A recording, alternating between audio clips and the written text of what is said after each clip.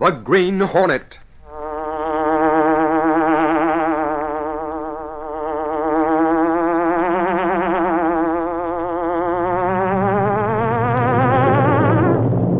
He hunts the biggest of all game, public enemies who try to destroy our America.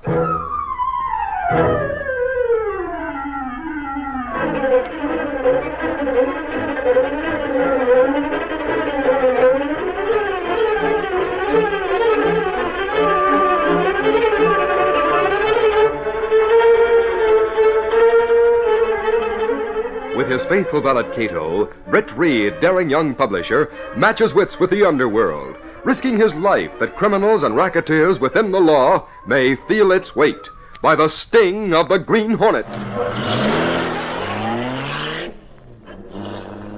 Ride with Britt Reed in the thrilling adventure, Profits from War. The Green Hornet strikes again.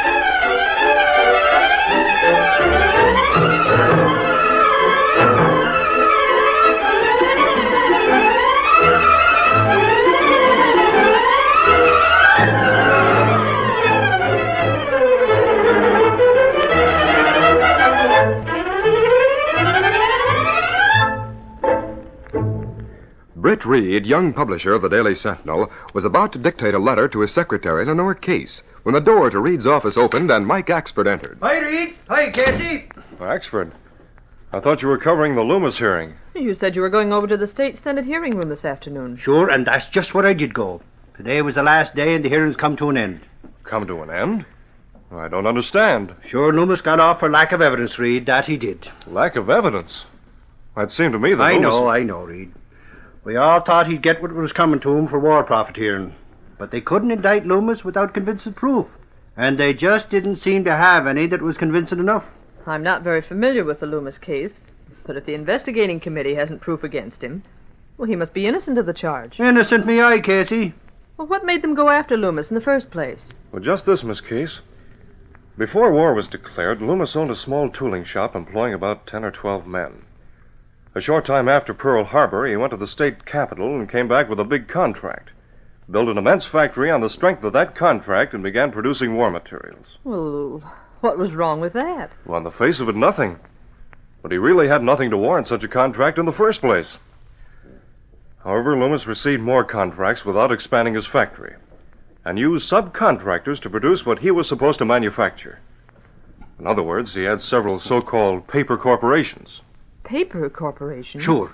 Reed means Loomis formed certain companies in name only. Companies that didn't really exist. That's it exactly, Axford. If those facts are known, why did Mr. Loomis go free? Because he claimed he delivered the goods he contracted to deliver, that's why.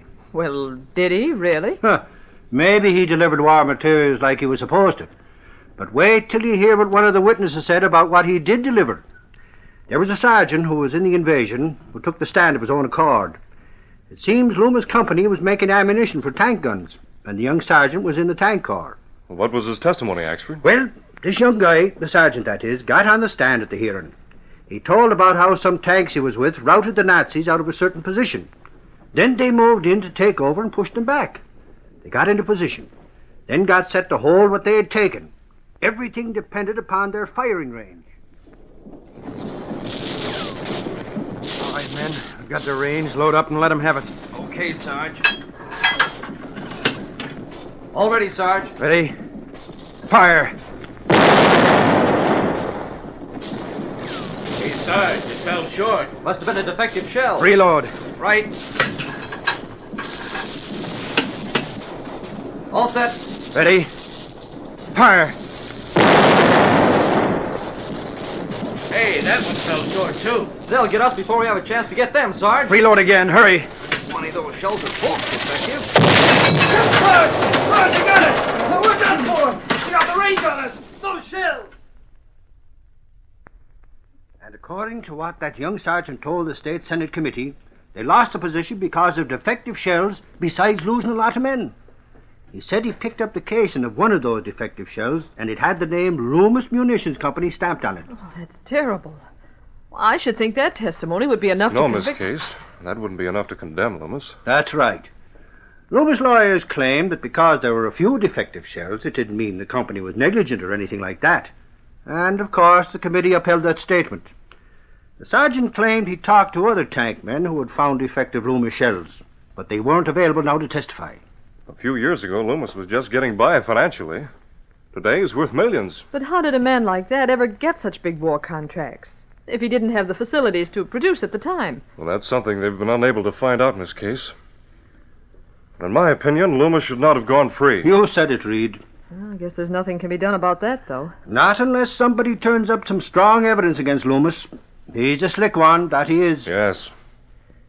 He must have had some great influence in Suncor to get those contracts. Especially the first one, without anything to go on. Yeah, that's right, Reed. If it could be proved that Loomis had given a cut to somebody to get those contracts, his goose would be cooked. Yeah. Oh, Miss Case, Yes, sir? get everything you can find in the morgue on Loomis and bring it to my office. Yes, Mr. Reed. Meantime, I'll go through my own files and see what I happen to have on Loomis. Maybe we'll run across something that will give a lead to his vulnerable spot. Then we can go ahead from there.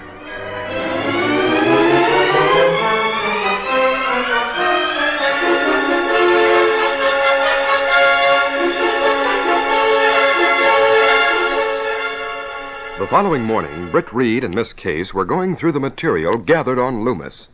Well, these seem to be the general run of news items about the growth and production output of the Loomis factory, Mr. Reed. So it seems, Miss Case. Let's see. Here's an interesting item. What is it? It says the Loomis Tooling Company, formerly a partnership, has filed notice of incorporation. The incorporators listed are Harry S. Loomis, Ella Loomis, and John Nickerson. This is dated December 28th, 1941. But what does that show? Wasn't it all right for them to incorporate? Well, yes, of course. But it's significant that Nickerson's name doesn't appear anywhere from that time on among the officials of the Loomis Company. And what's more, John Nickerson went to the state capitol in January of 1942 as a state senator and served one term. I see. Then you think Nickerson might have been the contact who put through the deal for Loomis? Yes. And if it can be proved that he received money from Loomis for getting the war contract, it would clinch the case against both Loomis and Nickerson. Yes, Chief? Is Axford there in the city room? Oh, yes, he's right here. Just a minute. This is Axford. Want to speak to me, Reed? Yes, Axford. Tell me, during the hearing on Loomis, did a man named John Nickerson testify, or was his name mentioned at all? You mean ex-state Senator John Nickerson? That's right. Yeah. Nickerson was chairman of the committee that awarded the contract to Loomis. He said Loomis proved he was capable of putting out the work, so the contract went through. The company has proved itself since. Did they connect Nickerson with the Loomis Company in any way? No. Why? Oh, I just wondered, that's all. Any more you want to know, Reed? No, that's all for the present. Well, I guess there's nothing can be done now that the investigating committee has decided to give Loomis a clean bill of health. I don't know about that. I, along with a lot of others, think Loomis has pulled some slick deals at the expense of the people and of some of the boys who fought the war. There must be some way to shore him and his company up. And if there is, I'm going to do my best to find a way. You can bet on that.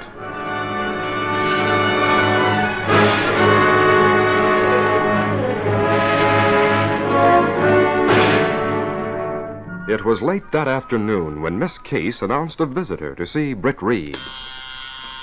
Yes, Miss Case? Mr. Reed, that soldier, Sergeant Joe Power, whom you sent for, is here.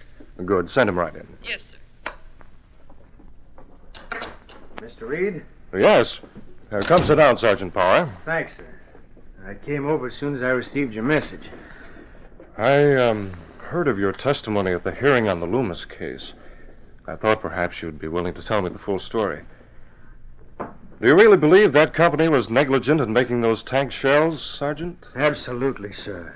Loomis was the only maker of those particular type of shells, and most of them were defective. Well, perhaps it just happened that your outfit received a bad shipment. It doesn't mean others also found the shells to be... Listen, Mr. Reed. I saw almost my whole tank company wiped out because of those rotten shells. And I made it a point to ask everywhere I went how others made out with them. The defective shells seemed to be in every lot, and they all came from Loomis. You reported that fact, of course. Sure. It was because of my report that the investigation was started. And now that war profiteering rat is going to get away with it and go scot-free. Do you know John Nickerson, Sergeant Power? Uh-huh. He was state senator from my district. I wrote to him but got no satisfaction, so I took it up direct with the War Department later. Nickerson's one of those fatheads who should never get voted in office, the way I look at it. I'm afraid until voters learn to know the background of men running for office, we'll continue to get some incompetent men elected. Well, you can bet I'm going to know a heck of a lot about a guy before I'll vote for him. Good. Did you tell the committee just what you've told me about those shells? Why, sure, Mr. Reed. With those Loomis lawyers jumping on me, I didn't have a chance. I said I was hysterical at the time, that I wasn't a competent judge of what shell was good or bad. And all that stuff. I guess they made me look sort of dopey in front of the committee, but... Well, I still know I'm right. I see. Well, thanks for coming in, Sergeant. I appreciate it. Perhaps the Loomis case isn't closed yet. Time will tell.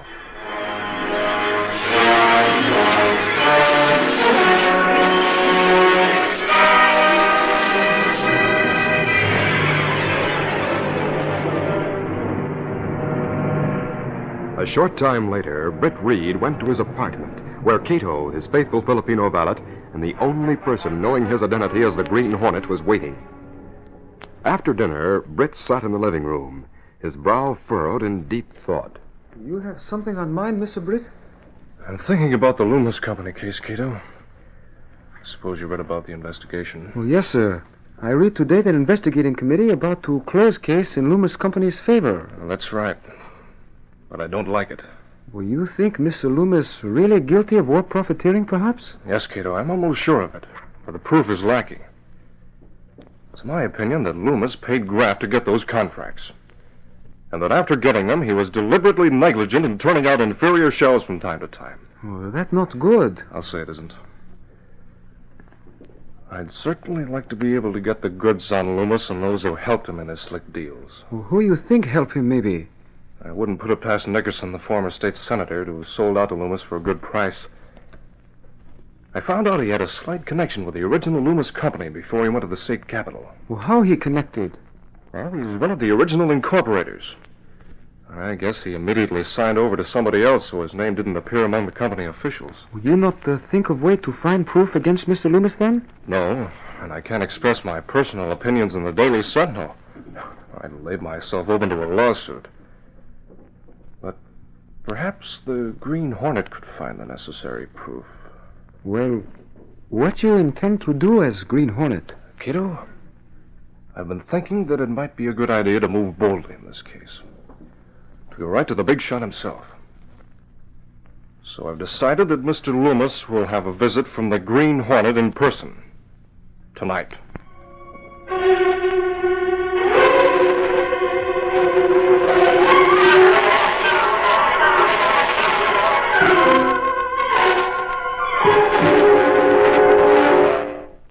We'll continue our Green Hornet adventure in just a moment.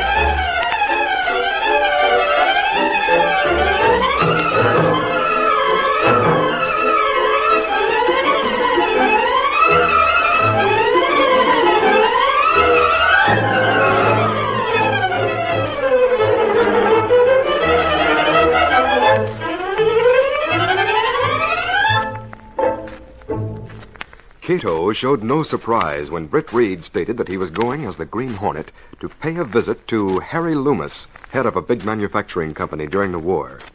After telling Cato his plan, Britt looked at him for a moment, then spoke. My announcement doesn't seem to take you by surprise, Cato. No, sir. I expecting you to make such a move, so I'm not surprised. We take Black Beauty out now, Mr. Britt? Yes, we'll leave right away. The sooner Loomis meets the Green Hornet, the better. Let's go. Stepping through a secret panel in the rear of a closet in the bedroom, Britt Reed and Cato went along a narrow passageway built within the walls of the apartment itself. This passage led to an adjoining building, which fronted on a dark side street. Though supposedly abandoned, this building served as the hiding place for the sleek, superpowered Black Beauty, streamlined car of the Green Hornet. Britt Reed pressed a button. The great car roared into life. A section of the wall in front raised automatically, then closed as the gleaming Black Beauty sped into the darkness.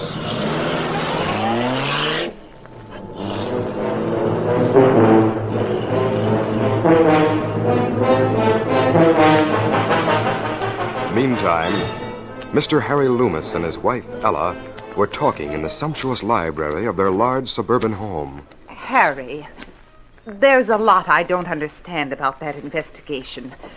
Are they likely to reopen it? Look, Ella, why don't you leave that for me to worry about, Because I'm tied into this as well as you are, and if they clamp down on you, I'd get it too. Sure, and why not? We made millions. You have to spend what we made, don't you? But stop worrying. With all the dough we have, we can afford to have big-shot lawyers worry for us. Well, all right. I guess you can handle things. You always have. But, well, I didn't like what that young soldier said at the hearing about us being to blame for so many dying over there. You're too soft-hearted, Ella. Forget what that soldier said. As long as it didn't turn the committee against us, it's okay with me, whatever he says. Harry, are you sure there's no way anyone can get... Ella, why don't you run along to bed? I know it's early, but you've been worrying too much. Get some rest. You used to worry when we were broke. Now that we have plenty, you still worry. Oh, all right. I'll go rest a while. Don't you stay up too late, Harry. I won't. Good night. Good night. So you don't believe in worrying, eh, Loomis? What? Those heavy drapes over the French doors make a good hiding place. So you were hiding behind the drapes listening, eh? Of course, I recognize you as the Green Hornet. Good. Then introductions aren't necessary. What do you want here? I dropped in for a little talk with you, Loomis. Then say what you came to say and get out of here. Of course, with your ability to pay big fees, you've been able to hire big lawyers who were able to confuse the issue before that investigating committee. If you want to discuss that, go talk to my lawyers. You couldn't get a lawyer to defend you, no matter how much you could pay. That will be my worry, Loomis. Come on, get to the point. Why are you here? Suppose I told you I had some important letters to sell you for a price. Letters? What kind of letters? They might be incriminating letters you sent to Nickerson during the past few years, Loomis. Stop bluffing, Hornet. For your information, I might point out that I'm smarter than you give me credit for. In my dealings with Nickerson, I never put anything in writing. Really? Well, at least you've given me some information I was after by what you just said. What do you mean? Now I know you did have deals with Nickerson. Oh, that, maybe I did. What good will that information do a crook like you? Nobody would believe you, even if you swore to it. You'll pay for what you've done, Loomis. One way or another. I won't pay you. Not 1 cent for anything. Now get out. Get out and don't ever come back here. Okay. I'll leave. But I won't promise not to come back. We'll meet again, Loomis. And then maybe I'll do the laughing.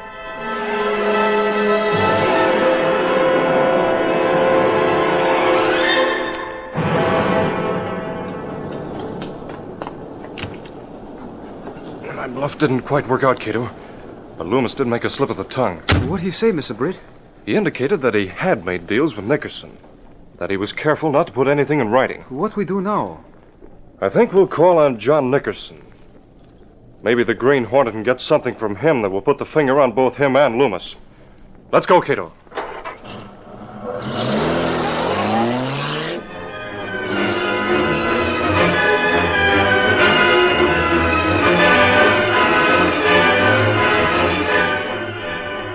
A short time later, the phone rang in the study of John Nickerson's home.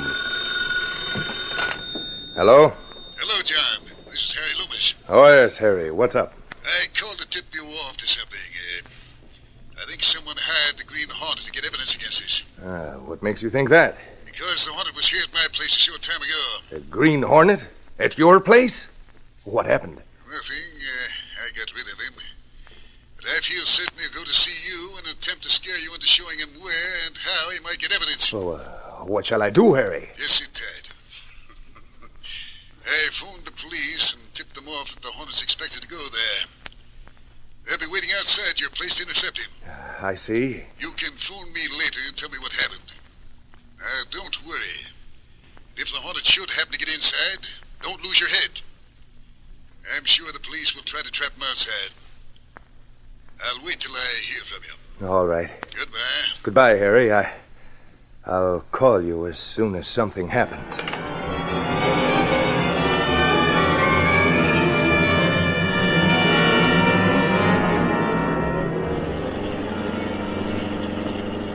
Nickerson's home is in the next block, Cato. You can stop here for a minute and let me out. Yes, sir. Why you get out here, Mr. Britt? There's a possibility that Loomis phoned the police. He'd guessed that I might go see Nickerson. Well, you think police maybe wait near Nickerson's to try to catch Green Hornet? Yes. What you take from glove compartment?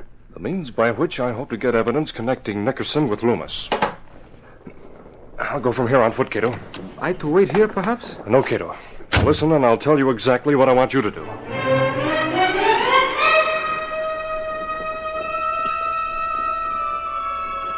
It was 10 minutes later. Sergeant Burke from police headquarters waited with a few men in the shadows outside Nickerson's home. Now, you men, keep your eyes open. And if the Hornet comes here, wait till I give the word before you can make a move. Okay, Sarge. We'll wait till he gets out of his car, then we'll jump him. If the tip-off we got is Hey, look, okay... Sarge. Here comes a car now. Maybe that's him. Yeah, maybe it is. Get your guns ready and don't let him see you. Don't look like he's going to slow down, Sarge. No, don't. Get your guns ready. Great day. Green Hornet's car, all right. Let him have it. Come on, into the patrol car. Get after him quick. Get in. Hurry up. Now step on it. We got to keep that spalpeen in sight. Get after him.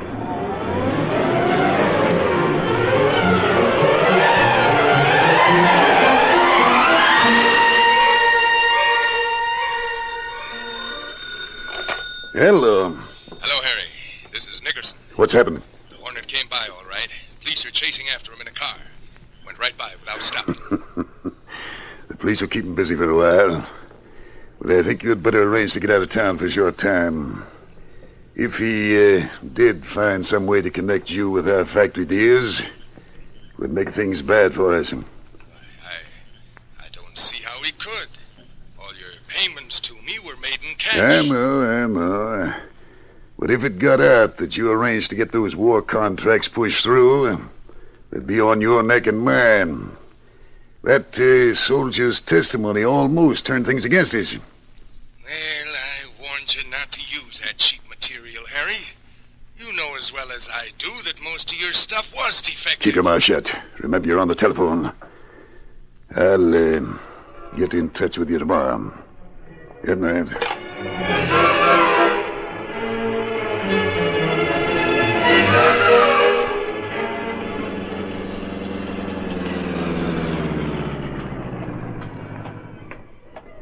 Was that you, Mr. Britt? Yes, Cato. I see you lost the police for the time being. I used smoke screen, double back to pick you up.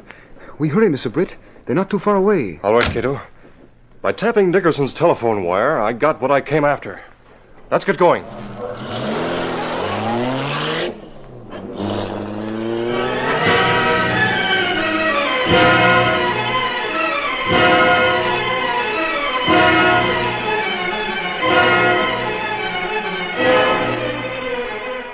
Later at police headquarters... So the Hornet gave it the runaround, eh, Sarge? Well, we didn't get him, if that's what you mean, Mike.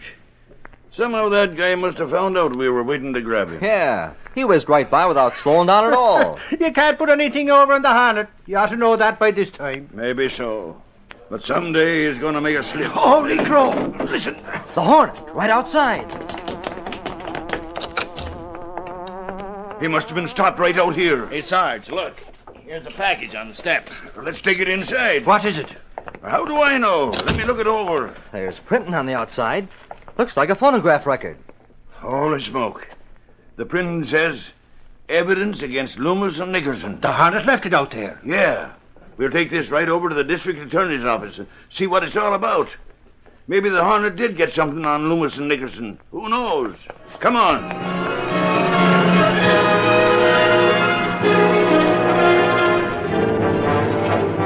The following morning at Britt Reed's office... Now, here comes Axford again, just as you're about to dictate a letter. He never misses. Is that so now? Oh, never mind, Axford. What brings you in this time? News, Reed. Big news. Well, what is it? Believe it or not, Loomis and Nickerson were picked up last night on certain evidence the Hornet got. The Green Hornet? Yep. The Hornet recorded a phone conversation between Loomis and Nickerson. When the DA played it back to them, Nickerson broke down and admitted their crooked deals. No, really? Sure. And the investigation's to be reopened. Inspector Martin says Loomis and Nickerson are sure to be indicted for war profiteering. Well, that is news. I'll say it is. And it took the Green Hornet to break the case. Believe me, Reed, that guy always does the country a good turn in spite of himself when he decides to pull a double-cross in his pals. He must have been in on those crooked deals somewhere. Oh, you might give the Hornet the benefit of the doubt, Michael. Maybe he really meant to do the country a good turn. Yes. Who can say his intention wasn't a good one, Axford? Huh. If the Hornet pulled a fast one against you, Reed, you wouldn't try to be giving him credit like that. Oh, don't be ridiculous, Michael. How could the Hornet ever pull a fast one against Mr. Reed? Now, there's something to really think about, Axford. Believe me.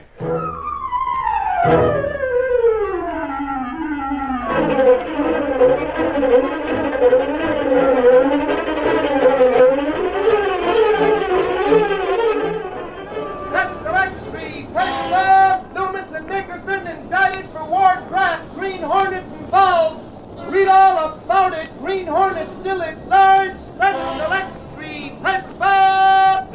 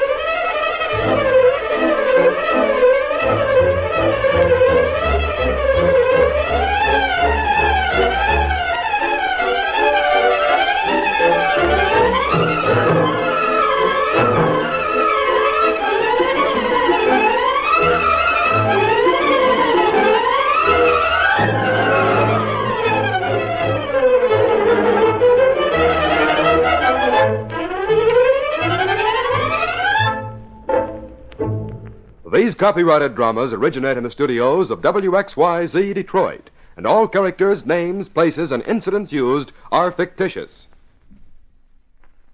We hope you enjoyed this program from RadioClassics.com. Programs are copyright their respective owners. All rights reserved.